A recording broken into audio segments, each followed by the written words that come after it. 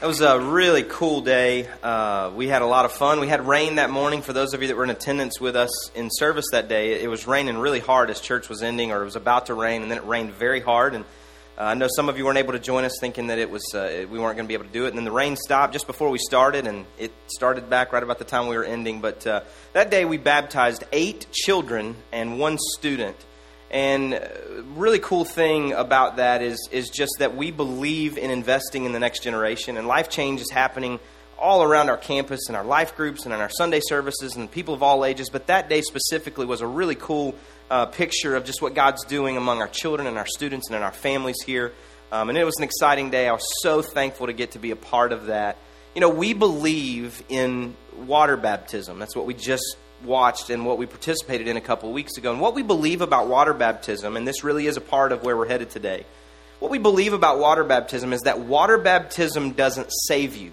Now, I know that that's different than some other lines of faith and belief and different religions and even different denominations within Christianity or the large umbrella of Christianity, but we don't believe that public water baptism in any form is what saves you.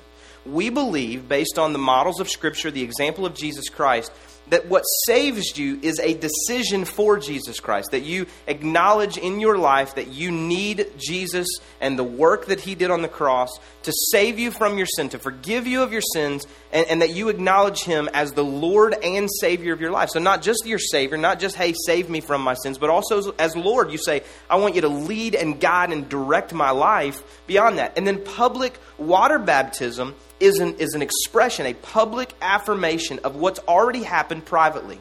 So what you've done, and it could have happened in a service somewhere, it could have happened in your room, it could have happened during some type of Bible study or devotion or life group or wherever it happened, you at some point made a decision for Jesus Christ. And then water baptism, we believe, is a public expression of that to friends and family, and obviously in an idealistic world for us, we love it when we're able to do that as a church family at an event like we experienced a couple weeks ago. And so every one of the people that stepped in that pool that day, they had the opportunity to give us their name and tell us a little bit about who they were, very briefly for most of them, but they all publicly acknowledged, I have accepted Jesus Christ as the Lord and Savior of my life, and so I want to be baptized. And for some reason, whatever their rationale was, I want to be baptized to show what God has done in my life. And we believe that. That's what we believe. And so let me just say right up front, if you've never been baptized, but you've already made a decision for Jesus Christ, or if you've recently made a decision for Christ, inside the worship guide, which today doubles as a fan that you received, inside that is this card. You tear that off, and there's some information right there that says, I am interested in information about water baptism. We would love for you to do that. We'll get you on the docket for our next water baptism event. We would love to have you do that. And the air is coming, I promise. We had some issues, but it's coming. I promise you. So water baptism is what we believe. But there is a second baptism that is talked about in Scripture. Water baptism is not the only thing that's referenced about baptism in Scripture. And so today, we're going to look at that other part of baptism as we continue our sermon series called The Spirit, while we're looking at this often misunderstood, this often overlooked part of God and who God is and the work that God wants to do in our life through the Holy Spirit. And let me just be as transparent as I can right up front. Today's topic especially, but the whole idea of teaching on the Holy Spirit is something that I've been wrestling with this entire series, leading up to this series, not because I don't believe in it, not because I haven't experienced it myself, and I believe in the fullness of that, not because of any of those reasons, but because I have been a part of, and I've been in great churches, I've been in great worship services and through a variety of different venues, but I've been a part of experiences, and I've had conversations with people that I know and people that I care about who have been a part of experiences where teaching on the Holy Spirit has either been maybe something that brought about more confusion, or experiences that were attributed to the Holy Spirit brought about more confusion. And my hope today and throughout this series is that nothing that I say or that anything that's been said in this series would do that we would just point to God's Word, we would point to examples of God's Word, and we would look to the things that God has done and is doing so that we can all have a really healthy understanding of who the Holy Spirit is and what the Holy Spirit is trying to do in and through our lives. Does that make sense? And so I've really been wrestling with this. Even today's topic, when we talk about the baptism of the Holy Spirit, it's something that I've really struggled a little bit with. I've been talking to some folks even this morning, but throughout the week, about this topic specifically, because I just, even the people that I've sat under their teaching, not anybody close here recently, I'm talking about in my formative years, I believe there were things that in well-intended moments of teaching, my interpretation of maybe what they were saying kind of led me down a path that I don't even know was scriptural. And so as I talk about the Holy Spirit today and the baptism of the Holy Spirit, I want us to point to God's word. So we're going to spend a good bit of time there to really help us understand what it is that God would say to us. But let me just say right up front, okay? The baptism of the Holy Spirit is not just about speaking in tongues.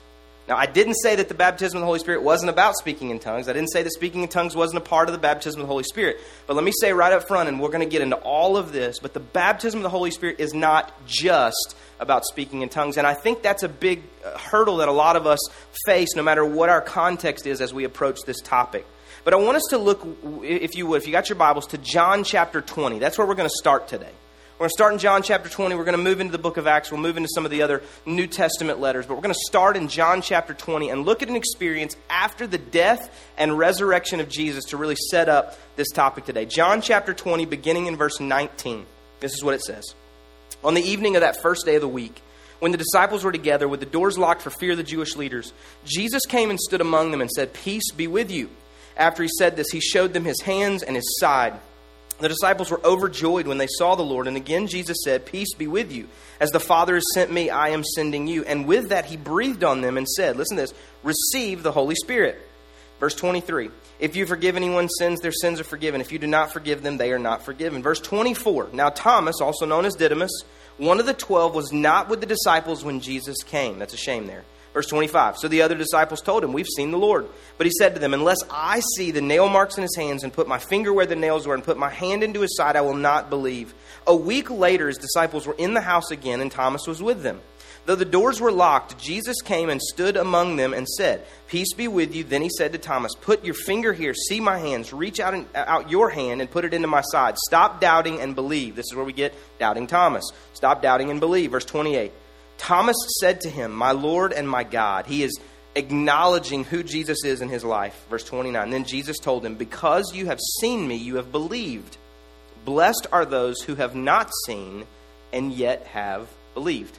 So let's summarize quickly what's happened. Jesus died, he was resurrected, and he is yet to appear to his closest followers, right? These disciples. And they're locked in a house for fear of the Jewish leaders who put Jesus to the cross and put him to death. And so they're afraid, hey, we're identified now as some of Jesus' followers. They're going to come and put us to death. So they're locked in a house, afraid for their lives. And all of a sudden, Jesus shows up. And they're like, "Thank God you're here," literally. "Thank you that you're here. This is exciting. We're glad about this. And man, we see that it's you and what you taught us and what we've heard, that you were alive after your death. That's great. And we're excited about this." But Thomas wasn't there. Now, in this moment, Jesus says to the disciples, "Receive the Holy Spirit." And we're going to talk about what this means in a minute. But a lot of scholars kind of look at this as really the conversion moment of the disciples, in that they were able to believe and see the resurrected Jesus Christ. Before that, they believed in the teachings of Jesus. They did receive the call to come and follow him, and he'll make them fishers of men. And they were very closely related to the people of the Old Testament and prior to the resurrection of Jesus, in that they had to believe in God, Jehovah, and they believed the teachings of the prophets and the words that were spoken through the prophets and all these things. But up until that moment, they had never been given the opportunity to believe in and really see and receive the resurrected Jesus. And so you and I have that opportunity to believe in him, the resurrected Jesus, if we choose to do so, that Jesus lived and died and raised from the dead and then eventually was ascended back to the Father. But in this moment, this is where the disciples believe in, because of what they see, the resurrected Jesus. And he says, "Receive the Holy Spirit." So this is potentially a moment of conversion, or if nothing else, the moment where the Holy Spirit is imparted to them in the presence of the Holy Spirit for their lives. Okay, so we'll get to that in just a minute. So then Thomas wasn't there, and he hears about it because, like any good friends, they're bragging that they got to do something he didn't get to do. "Hey, we hung out with Jesus last night. I don't know what you did." And so Thomas is like, "Well, that's awesome, but I'm not going to believe that what you're telling me is true until I get to see Jesus. You know, the Jesus that I know hung on the cross, until I get to put my fingers where the nails were, until I get to touch his side where the spear went, until I get to do that, I'm not going to believe that what you're telling me is true." And so a few days later, they're back in that same house. The doors are locked again because they're still afraid. Even though they've seen the resurrected Jesus, they're still terrified for their lives. And so they're there. And even though the door is locked, we just skip right over this verse. And I don't know why, but I love this. "Though the doors were locked, Jesus came and stood among them." How'd he get in there? That's pretty awesome. Some translations, depending on what you're, just say that he just came right through the door, right? He just shows up in the midst of this locked house where they are. He shows up and then he addresses Thomas, doubting Thomas. Thomas, come here, put the fingers where you want to, touch the scars, touch the side. And then in that moment, Thomas, in response to what he gets to see and experience, says, my Lord, my God. And Jesus acknowledges that he's made some confession of who he, the resurrected Jesus, is. And he says, blessed are you because you believe what you've seen. That's awesome. But even more blessed are the people who believe in me, the resurrected Jesus, and yet have not been able to see me, haven't been able to touch the scars and on my side. Now, who is Jesus talking about right there? He's talking about me and you. And so this is a moment where we understand a pattern that is developing here in how Jesus interacts with his disciples, what we as followers, those who have chosen to enter into relationship and follow after Jesus Christ, what we have available to us. We have available to us in entering into a relationship with Jesus Christ to experience and to receive the presence of the Holy Spirit. Everybody say presence. This is often referred to as the indwelling of the Holy Spirit. And we believe that this comes at the moment of conversion. And this is referenced in several places in Scripture. 1 John chapter 3 talks about it being the seed of God that lives within us. I believe it's 1 Corinthians chapter 6 that talks about our bodies being the temple of the Holy Spirit. And Romans 8 says that the Spirit lives in us and gives us life of righteousness.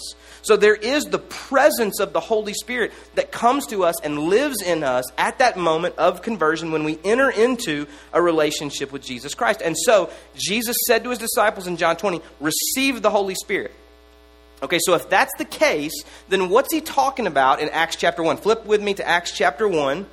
Acts chapter 1, verse 4. And we're going to read a couple of verses here, some of which may be very familiar to some of you. This is what it says in Acts 1. What's he talking about here if they've already received the Holy Spirit?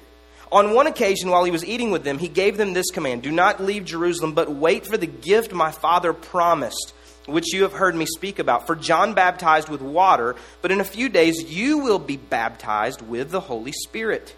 Then they gathered around him and asked, Lord, are you at this time going to restore the kingdom of Israel? And he said to them, it is not for you to know the time or the date the Father has set by his own authority, but you will receive power when the Holy Spirit comes on you, and you will be my witnesses in Jerusalem, Judea, Samaria, and to the ends of the earth. Now, if they received the Holy Spirit in John 20, what is it that Jesus would be talking about here? That they would be baptized in the Holy Spirit, or in waiting on the power of the Holy Spirit to carry out some mission or to be witnesses? Or what is it that he's referring to?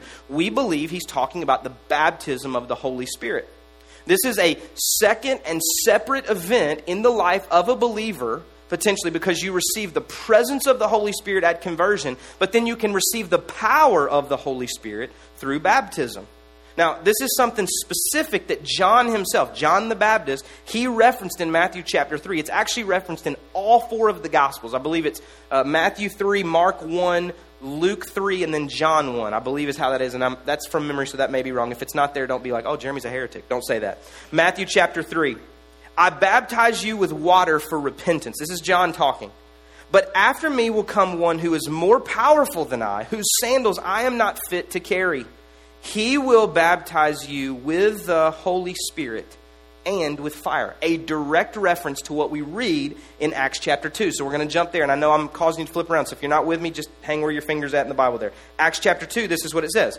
All of them were filled with the Holy Spirit, began to speak in other tongues as the Spirit enabled them. That's Acts chapter 2, verse 4. There is a reference in that passage in Acts chapter 2 of fire, cloven tongues of fire that came into the upper room where they were all gathered after Jesus had commanded them in Acts 1. Go to the upper room, go to Jerusalem and wait there. They went to this place, they kind of hung out together and they just waited there on the power of God, the Holy Spirit of God to descend on them, this gift of God to come to them. And the cloven tongues of fire, divided tongues of fire came down, rested on each of them. And then it says right here, what we just read, all of them were filled with the Spirit and they began to speak in other tongues. So there's a pattern here in Scripture, and we're going to look at two more really quick before we jump into something else. But there is a pattern. And the reason I'm helping us understand this is because there are lines of teaching and thought here that the baptism of the Holy Spirit comes at conversion. And we're talking about two distinct ideas here in these passages of Scripture specifically. We'll talk about how we interpret that, maybe with people that have different views of some of these Scriptures. But look at this. These just too quickly, and they're on the screen, but I'm going to read them very quickly. This is in Acts chapter 8, verse 12. But when they believed Philip as he preached the good news of the kingdom of God in the name of Jesus Christ, they were baptized, both men and women. Simon himself believed and was baptized, and he followed Philip everywhere, astonished by the great signs and miracles he saw. When the apostles in Jerusalem heard that Samaria had accepted the word of God, they sent Peter and John to them. When they arrived, they prayed for them that they might receive the Holy Spirit, because the Holy Spirit had not yet come upon any of them. They had simply been baptized in the name of the Lord Jesus. So the idea being that they even were sent to this place because they heard that these people had received the teachings and the words of Jesus, and they'd been baptized in the name of the Lord Jesus, and then they began to pray after Peter and John got there that they would receive the Holy Spirit. Verse 17, then Peter and John placed their hands on them, and they received the Holy Spirit. In Acts chapter 19, here's another example.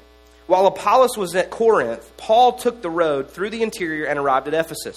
So you got Corinth there, which is the people that Paul's writing to in 1st and 2nd Corinthians. You've got Ephesus here, who Paul is writing to in the book of Ephesians. There he found some disciples and asked them, did you receive the Holy Spirit when you believed?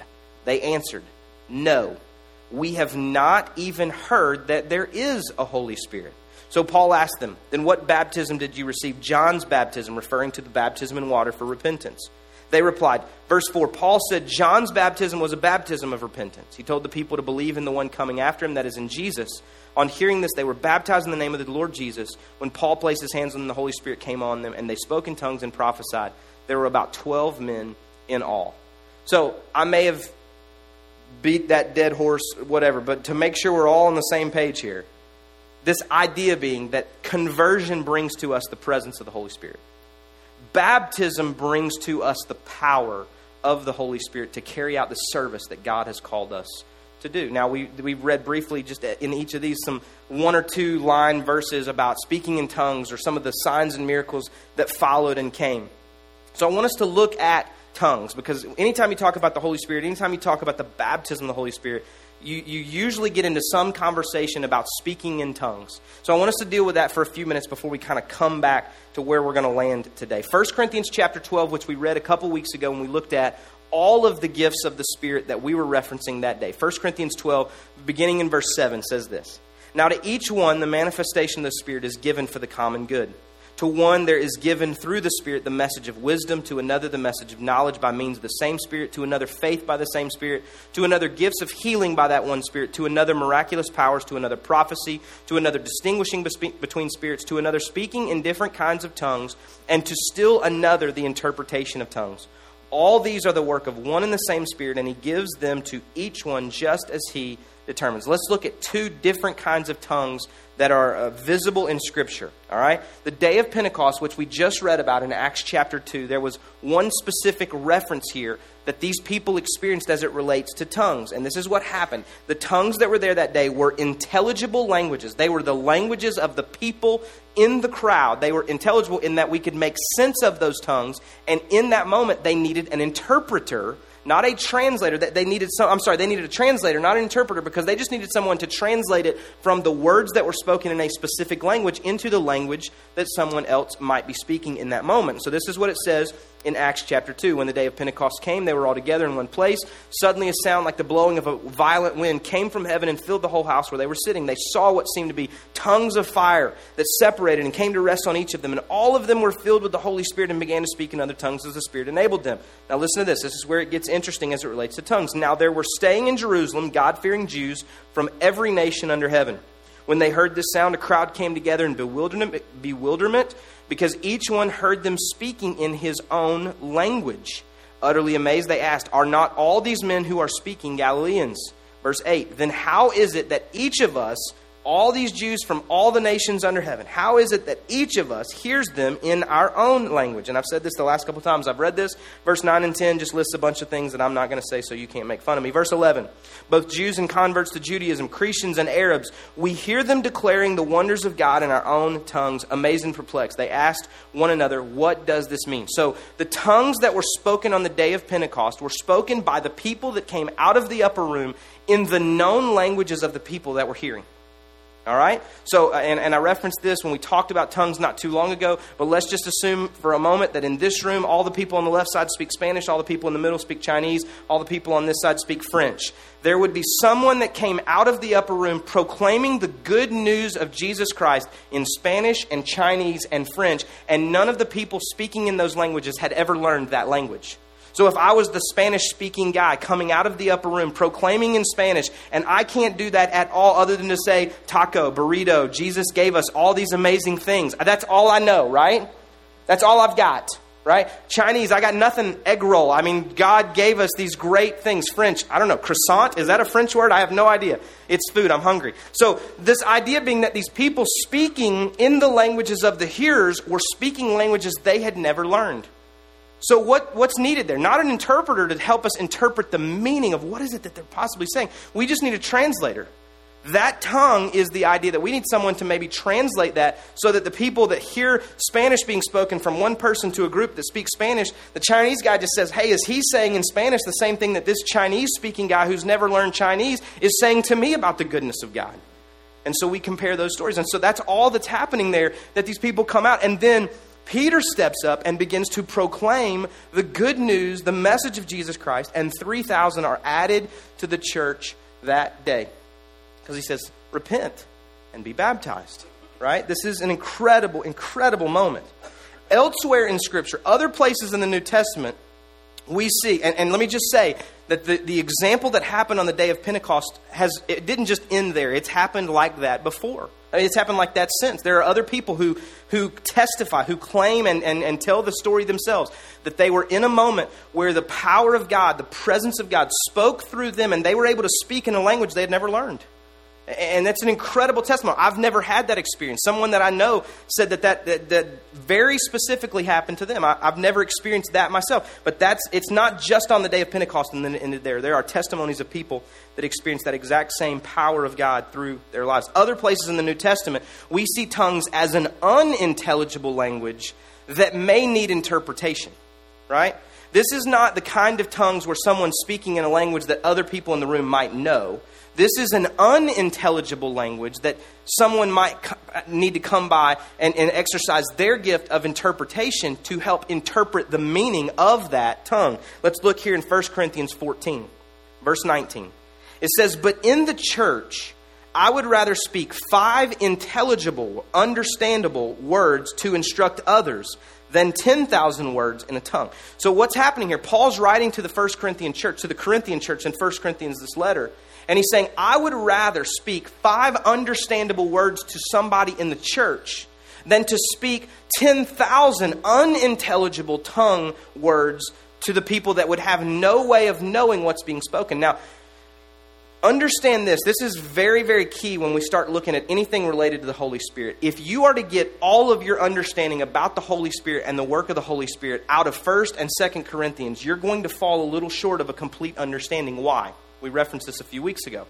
Because Paul was writing to the Corinthian church about specific issues going on in that church. So let me give you an example. Let's imagine that the Apostle Paul is still living today and he is just walking around and he's teaching and he's writing and he's giving us a complete understanding of the ways of God and the way that God works. Let's imagine that I, as the campus pastor of this church, write a letter to Paul and say, in our church, here's the problem. We're pursuing all the things that you're teaching, but we're having 3 specific issues. And I'll just call some people out. They don't do this. They're really good people. But Trevor, he starts speaking in tongues. And in the middle of his tongues, David starts speaking in tongues too. And then some lady on the backside over there starts screaming at both of them or possessed by a devil. So then what's Paul going to do? He's going to write a letter to me in response to the specific issues that I have talked about. And he's going to address the order needed when tongues are exercised in the church.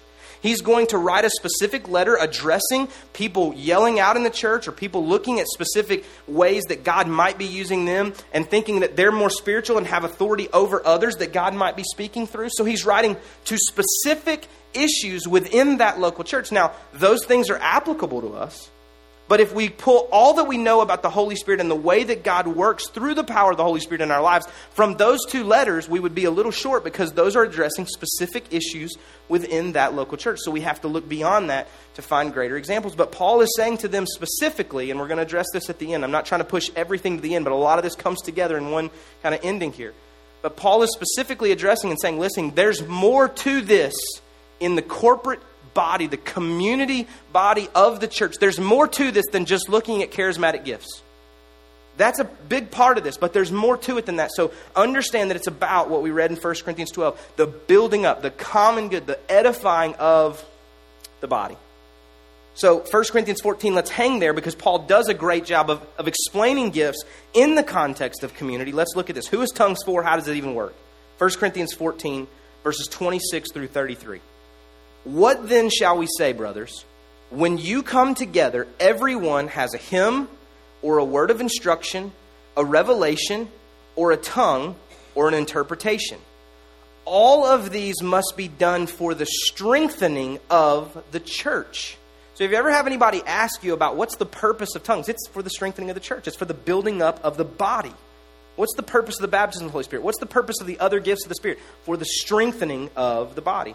If anyone speaks in a tongue, 2 or at the most 3 should speak, one at a time, and someone must interpret.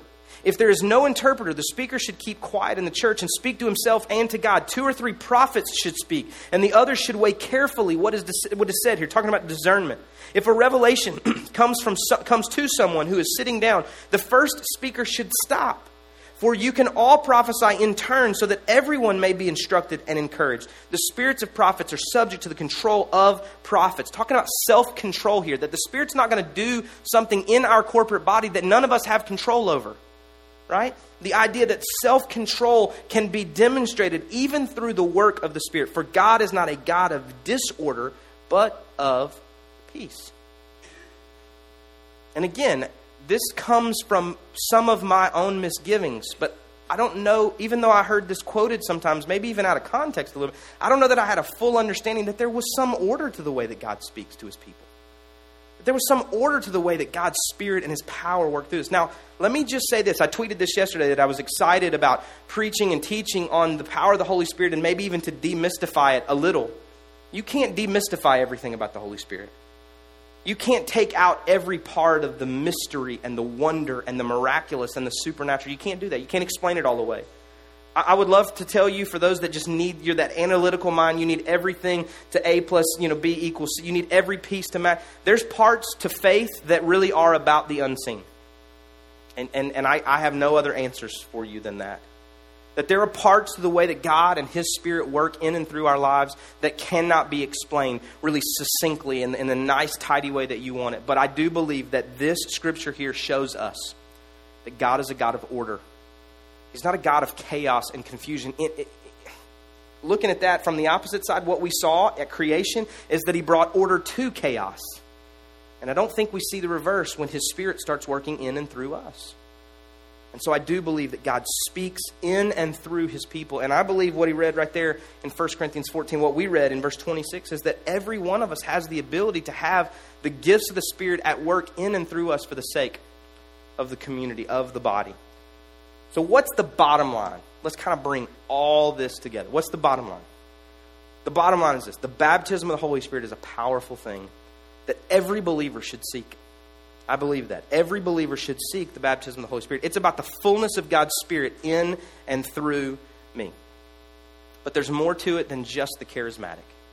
There's more to it than just some of the specific manifestations of the gifts of the Spirit. Because that same Spirit that we read about, in Galatians chapter 5, there's a reference to the fact that there is a fruit of that Spirit. What is fruit? Fruit is a physical manifestation of something that's happening on the inside of a plant or a tree. There's a bud. There's something that is displayed outwardly to show the character, show the inner workings. Something that grows apples shows you that there's apple all the way in through the veins of that thing. The same is true about the fruit of the Spirit that are listed in Galatians chapter 5. Love and joy, peace, patience, kindness, goodness, faithfulness, gentleness, and self-control. And probably here is where I got messed up as a kid. Because I saw a lot of people who claimed to have the baptism of the Holy Spirit that displayed very little of the fruit. That was my problem. I sat in judgment against them because they claimed to be used by God in these really powerful, incredible ways.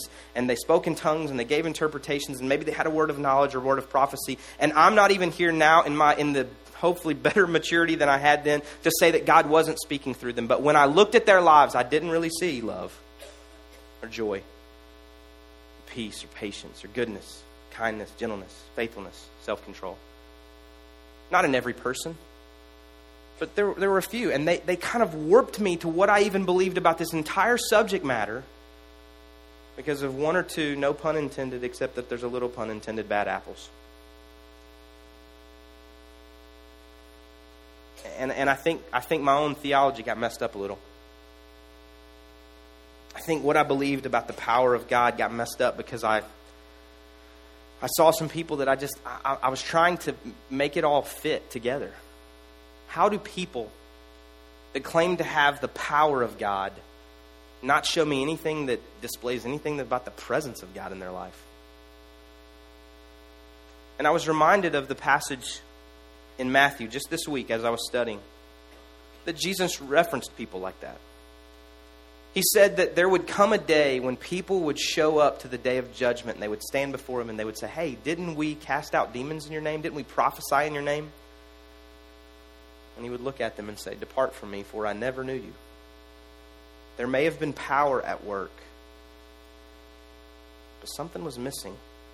We don't have relationship. The presence doesn't exist. And I can't make all that connect the dots. I can't. I'd love to do that for you this morning. But here's what I know. Every believer should seek the baptism of the Holy Spirit. Every believer should seek the presence and the power in its fullness of the Holy Spirit. Why? Because we claim to be in relationship with God. And if I'm in relationship with God, or anyone else for that matter, I want it to be a full, deep, abiding relationship. And I believe that's the promise that we have in Scripture. That Galatians chapter 5, which speaks about the fruit of the Spirit, is really about the character development, that the Spirit is at work in me, developing the character of God in me through the Spirit. And these verses that we've read today, the idea of baptism is that, yeah, there are some charismatic parts to a relationship with God through the power of the Holy Spirit. But I shouldn't betray the charismatic while I work on the character. And I shouldn't betray the character in seeking the charismatic. Again, maybe that's just me, but I choose to seek both. A couple years ago, I tried to lose some weight. I succeeded for a time and then gained that plus a lot more. But my methods were flawed. No kidding, don't make fun of me. My basic dietary plan was Wii Fit and drinking Coke Zero. That was it. Not like change my diet. No, I'm going to do Wii Fit and I'm going to drink Coke Zero. Now, recently, Coke Zero has come out with some really funny commercials that have a tagline of the word and. Maybe you've seen these. They have these taglines and the guy gets, hey, here's $20. And he says, and keys to a new car, and a new girlfriend, or whatever it is that they have, because he's saying, hey, I get to have the taste of Coke with no calories. Let me just say, it's not really the taste of Coke. It's just kind of tricks you because you're starving from sacrificing other things in your diet. But the and part to that advertising campaign has really stuck with me, because I thought about other areas of my life where I don't just want one or the other. I want both. I think when we talk about the Holy Spirit, that's where we're at. Do you want the indwelling of the Spirit that comes at conversion? Yes. Do you want the infilling of the Spirit that comes through baptism? Yes. Seek both. You can have His presence and His power. Can you get into heaven with one or the other? Probably. Yes, I think so. But again, why would you want that? Like, the goal of life, I feel like I'm on a soapbox today. The goal of life is not to get to heaven. The goal of life is relationship with God. Heaven just affords us the opportunity to have that relationship for eternity. The goal of life is relationship. The purpose is to be about the mission and plan of God, which Pastor Justin and I are going to tag team on next week. We're going to look at what does that purpose look like? What does the mission look like? What does it mean to be a witness? What does it mean to take the power of God and do something that actually matters beyond ourselves? Do I want the presence of God? Yes, absolutely. And I want the power of God. I want the presence so that the character inside of me more reflects the nature of the God that I claim to be in relationship with. And who better to develop that nature and that character in me than the Spirit of the God I am seeking? And I want to be used by God. I want to be about the purposes and the plans of God. And I want to do things outside of my own strength, outside of my own power. And I believe that comes through the power of the Holy Spirit. Sometimes that looks like tongues. Sometimes that looks like miracles. Sometimes that looks like healing. Sometimes that looks like prophecy. Sometimes that just looks like other tangible, practical ways of edifying, of building up others in the body. But it's power. It's the power of God to do the work of God. I believe you can be saved without that power. But I don't know that if you told me I could be in relationship with my wife, but still be missing this huge part that really brings fullness to that relationship, that I would tell you that was what I was seeking. I want everything that's involved here. I want everything that's involved. I want the fullness of relationship. And I believe that when you talk about the baptism of the Holy Spirit, that's what you find. You find the presence and the power because God makes himself available to us in that way. Final scripture as we close. I'm going to ask the band to come. 1 Corinthians 13 is a chapter called the love chapter. Interestingly, it's between 1 Corinthians 12 and 14. 12 and 14 are verses that we've read today a good bit from because Paul is addressing some of the specifics of spiritual gifts in the context of the individual believer and in the local body of a church. Right in the middle of that is 1 Corinthians 13 talking about love. And Paul is addressing some of the mentality of the people in that church. And I would say it's safe to assume that some of us in this church or maybe others in other churches, they possess the same mentality. And it's the idea that it's okay to seek the charismatic and leave behind some of the character. And I think Paul addresses that pretty clearly in 1 Corinthians 13, 1 through 3, when he says this. If I speak in the tongues of men or of angels, but do not have love, I'm only a resounding gong or a clanging cymbal. If I have the gift of prophecy and can fathom all the mysteries and all the knowledge, and if I have faith that can move mountains but do not have love, I have nothing. If I give all I possess to the poor and give over my body to hardship that I may boast, but do not have love, I gain nothing. I want the presence and I want the power. I want the charismatic and the character. I want the and. I want both. I want both. I want, if God says there's something available to me through his Spirit, I want all of that. I want all of that. I want his presence and his power. I want his character and the charismatic gifts. I want both. And God says that we can have that. I want you to bow your heads and close your eyes just for a moment.